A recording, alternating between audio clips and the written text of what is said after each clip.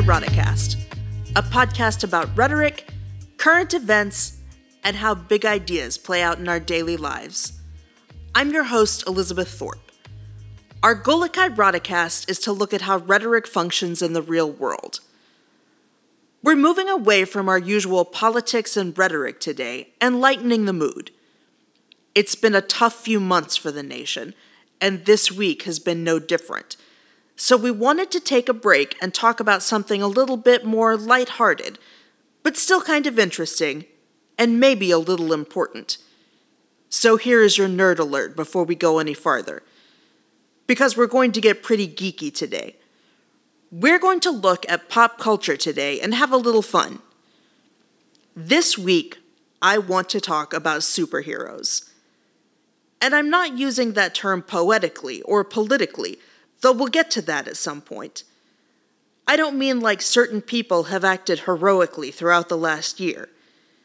I mean action figure, blockbuster, comic book superheroes. And I say this as lighthearted, but at the same time, is it?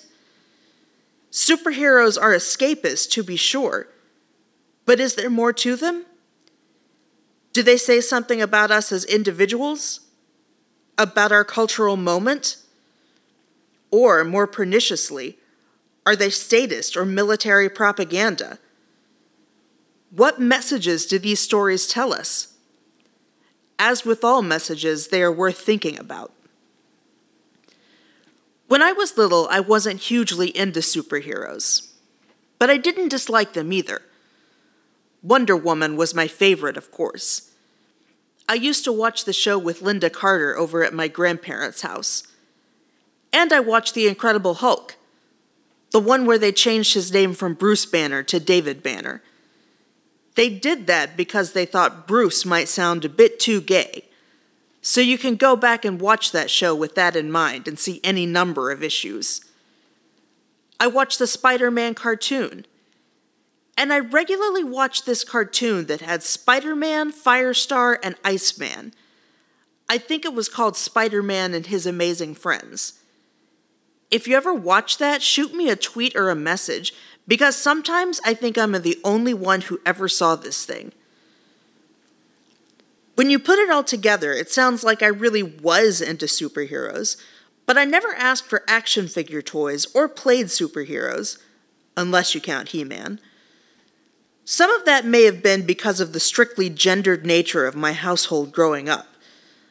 I wasn't allowed to play with boys' toys, so maybe I thought superhero stuff was off limits. I don't know. But none of this was ever an obsession. It was just part of my general media intake. What was missing from this mix was Batman and Superman. I knew they existed when I was really little, and I knew their general abilities and what they were about, but they weren't part of my experience until a little bit later. I didn't get to know them until I got a little bit older. But then I grew up on Batman movies.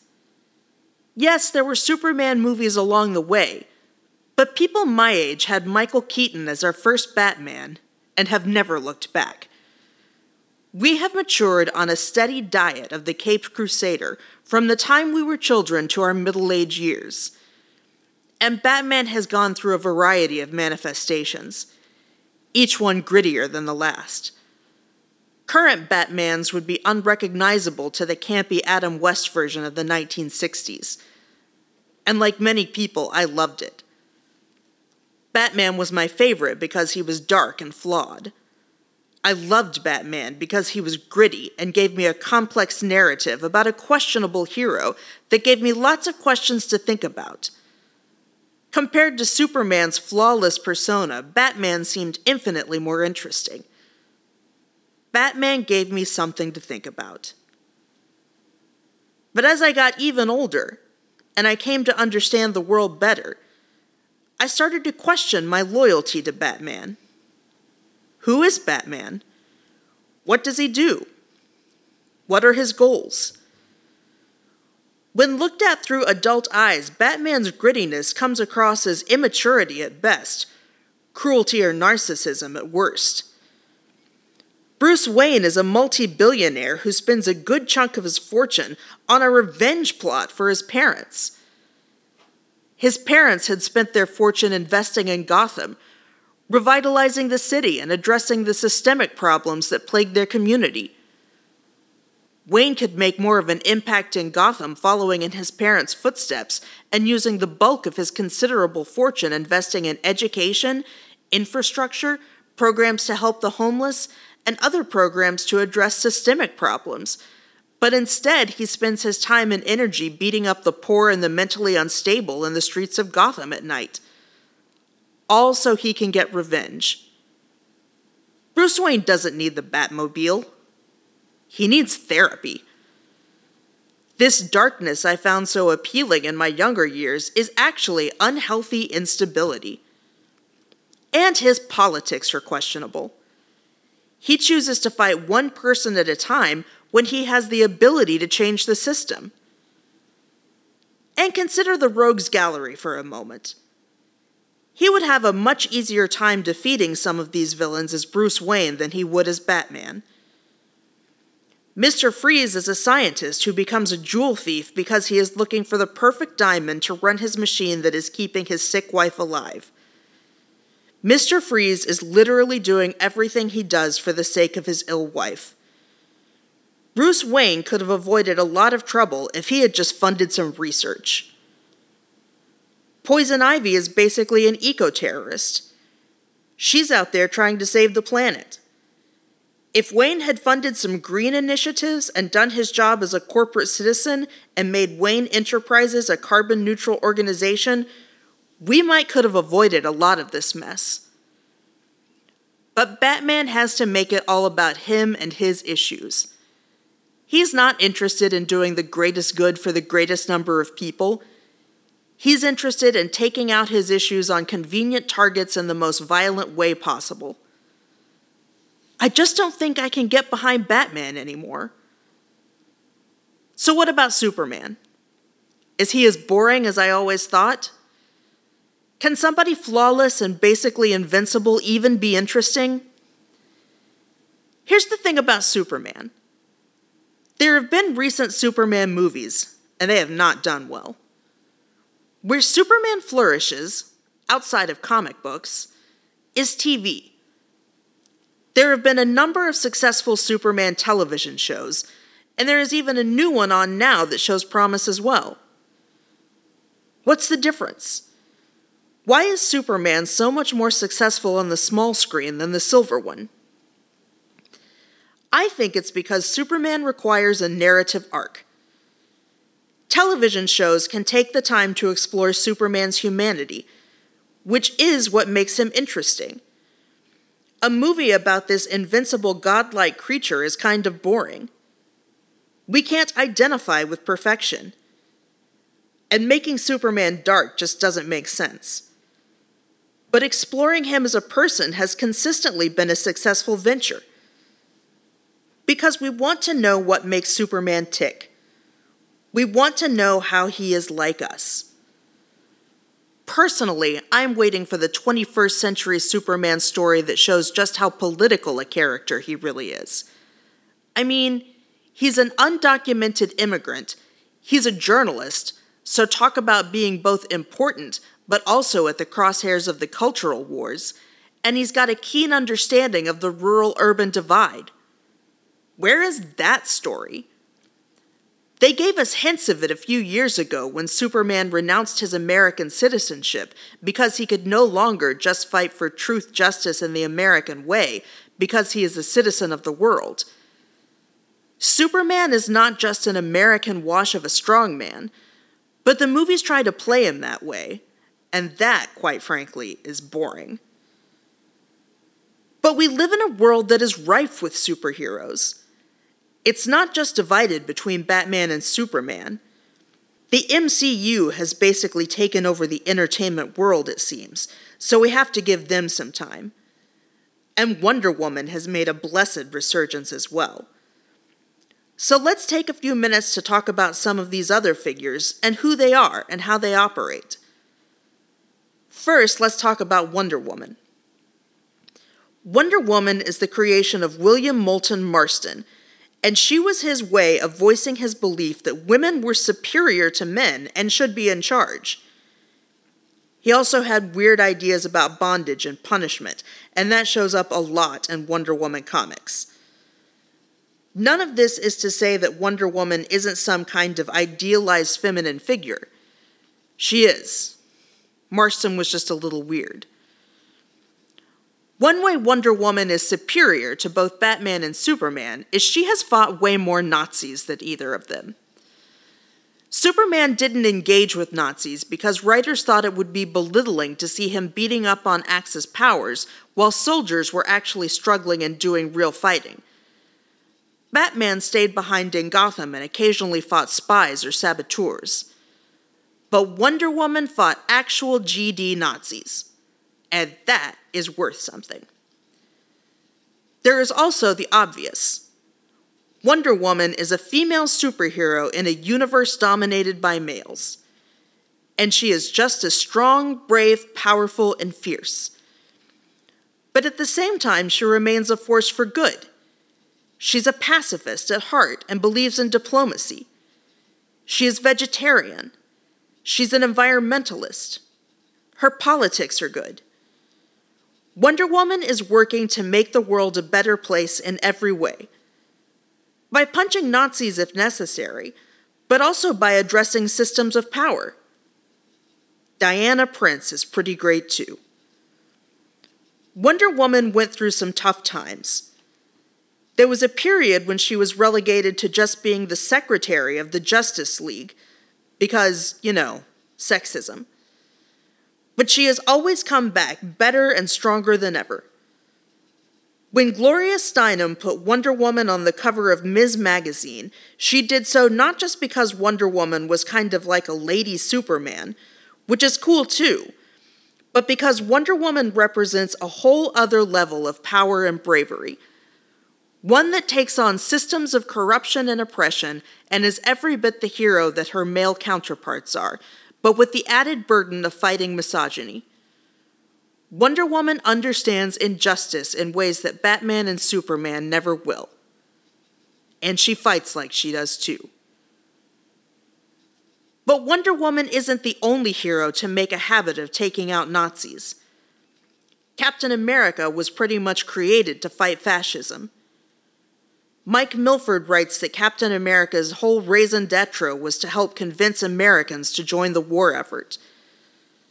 The cover of the first Captain America comic showed Cap brazenly punching Hitler in the jaw. The Red Skull, Captain America's enemy, was clearly meant to be a Nazi. This is important to understand in the current climb, as the modern Red Skull is blatantly based off of Jordan Peterson, and Peterson is not amused. But, as critics and fans of comics alike have noted, if what you're saying could easily be construed as Nazi propaganda, maybe don't be mad that Nazis have co-opted you, and maybe reconsider what you are saying. It's easy to think of Captain America as just another Boy Scoutish type Superman that is impossible to identify with. His ideal physique and impeccable character could make him difficult for us to get behind. After all, Cap at one point can pick up Thor's hammer, and only those who are worthy can wield Mjolnir. Picking up Thor's hammer isn't a matter of strength. It is a matter of character. And if Captain America is so great, how can we understand him? There's also the ultra-nationalism that comes with Captain America that can make a lot of people uncomfortable and doesn't play as well in 2021 as maybe it did in the 1940s. Only the most naive of us would be completely comfortable with the idea of a genetically altered super soldier, and we live in a much more reflective time. Many Americans are concerned with coming to terms with our flaws and making America better, not just assuming America is the best of the best. A superhero draped in a flag, literally named after America, seems nationalistic and in kind of poor taste given the state of the nation right now. But Marvel Comics has always been a bit smarter than that. Marvel has always known that one-dimensional characters like that will never last. And one of the ways to avoid one-dimensional characters is to give them context. For example, during the tension of the post-9/11 world, there was a story arc in the Marvel Comics world called Civil War. This showed up in the movies, but in a really diminished way.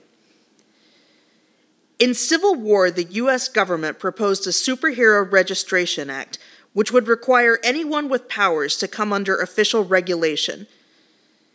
Captain America opposed this legislation, probably because he had seen in his own life what happens when you require people to register themselves and put people on lists. He did, after all, start his life as a Nazi fighter. Iron Man supported the legislation. Iron Man and those who supported the legislation became increasingly authoritarian throughout the story arc. The entire series revolves around the theme of freedom versus security, which was playing out in real time in the United States as we dealt with increased surveillance from our own government for the supposed safety of the populace. In the aftermath of the controversy and the chaos, Captain America is assassinated. By making Captain America representative of not just America, but of America's problems and our issues, Cap becomes a character we can appreciate. He's not just nationalism. He's part of the struggle. And the struggle isn't always clear. Captain America is emblematic not of America, but of an America we wish we had. And that means things are hard. That means tough decisions have to be made. Captain America has to deal with difficult issues, and the newest Marvel shows aren't shying away from those big societal problems because they are a big part of these characters. And now I can't let this go without mentioning Spider-Man. Millennials have grown up on Spider-Man the way I grew up on Batman. Spider-Man is different than these other heroes, though. Spider-Man doesn't fight Nazis. Spider-Man's alter ego isn't an important person in society. Spider-Man is a kid. A smart kid. A resourceful kid. But Spider-Man is the only one of those that comes even remotely close to living a normal life. He struggles with money. He is awkward, and not because he is acting. He just wants to impress the girl. Spider-Man doesn't fight for the American way. He does his thing because he's a good dude, and his Uncle Ben taught him that if you have the ability to help, you should. Unlike Batman, he's not out for revenge. He's not fighting for political reasons like Captain America. He's just trying to do the right thing because he was taught that's the right thing to do. And that's a motivation that is pretty easy to get behind. So what is the point of all of this? Why did I spend all of this time talking about superheroes and their motivations and what they're about? There's a twofold answer here, and it has to do with whether you think superheroes are worth your time or not. Let's say you like superheroes. Let's say you like the comics or the movies or the TV shows. Something about these stories speaks to you. I want to know what and why. Which characters do you like? I think your choices say something about what you appreciate and what you think about the world. For example, I hate Iron Man. I know that is blasphemy to some people, but I think Iron Man is just the worst. But his superpowers are basically venture capitalism and toxic masculinity, which are pretty much my least favorite things in the world. He's a weapons dealer, and his role in Civil War is absolutely reprehensible. Iron Man represents so much of what I can't stand, and no amount of RDJ's charm can make up for the fact that he's just a wretched character. That says something about me. That says something about what I value. I've already told you my feelings about Batman. But if you ask me about Green Arrow, totally different story. The Green Arrow is a billionaire playboy, like Bruce Wayne, who spends his nights fighting crime in the streets of his home of Star City. But Green Arrow is different than other characters, because in current comic book narratives, he is a social justice warrior. He is more concerned with the plight of the poor and the marginalized than any other character in the superhero universe, and I can get behind that. And I think if I tell you these things, which heroes I like or don't, and why, I'm telling you something about myself. Because ultimately, these are just archetypes, and we are simply finding parts of ourselves in them to like or dislike so we can act out morality plays in Technicolor. But what if you don't like them at all? I definitely know people who don't like superhero stories, and that's worth talking about in and of itself. Some people think they are just boring, and that's okay. Maybe you just don't identify with them in any way. That's fine. But for some people, it's bigger than that. I talk about superheroes in my propaganda and persuasion class, and there is a reason for that. There are ideologies at play here, and maybe that's a problem for you. These are nationalistic, gendered stories. If you don't like a lot of "Yay, America" and machismo thrown in your face, then maybe these characters aren't for you. Of course, maybe television and movies in general aren't either, but that's a whole other story. But one of the biggest themes in these stories, especially in the movies, is militarism. These are stories of giant war machines, and often in conjunction with the US government. If you're worried about a martial or police state, superhero stories might set off your alarm bells, regardless of what the characters do in the stories themselves. Because ultimately, these are stories of battle and war, and they are glorified. In the comics, it might not always be that bad. You may have a single hero versus another single hero fighting until one succumbs. But the movies, which is where most people are getting their diet of superhero stories, are stories of warfare. In many of these stories, the government is closely connected to the narrative, sometimes for good or sometimes for ill, but these are often stories of government actors and military action. Superman and Supergirl work closely with the army. Batman works with the police. We all know about S.H.I.E.L.D. It's not a far stretch to say that many of these stories could be construed as straight-up government propaganda. So I'm curious where you fall on this spectrum. Shoot me a tweet or an email and let me know your thoughts. Who are your favorite superheroes? Or do you think these narratives are propagandistic and dangerous? Why do you like or dislike your choices?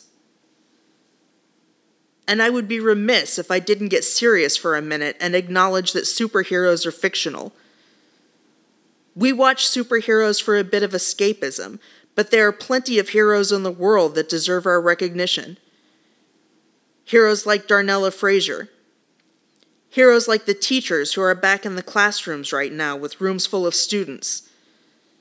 Heroes like the doctors and nurses who have gotten us through the last year. So what is a superhero?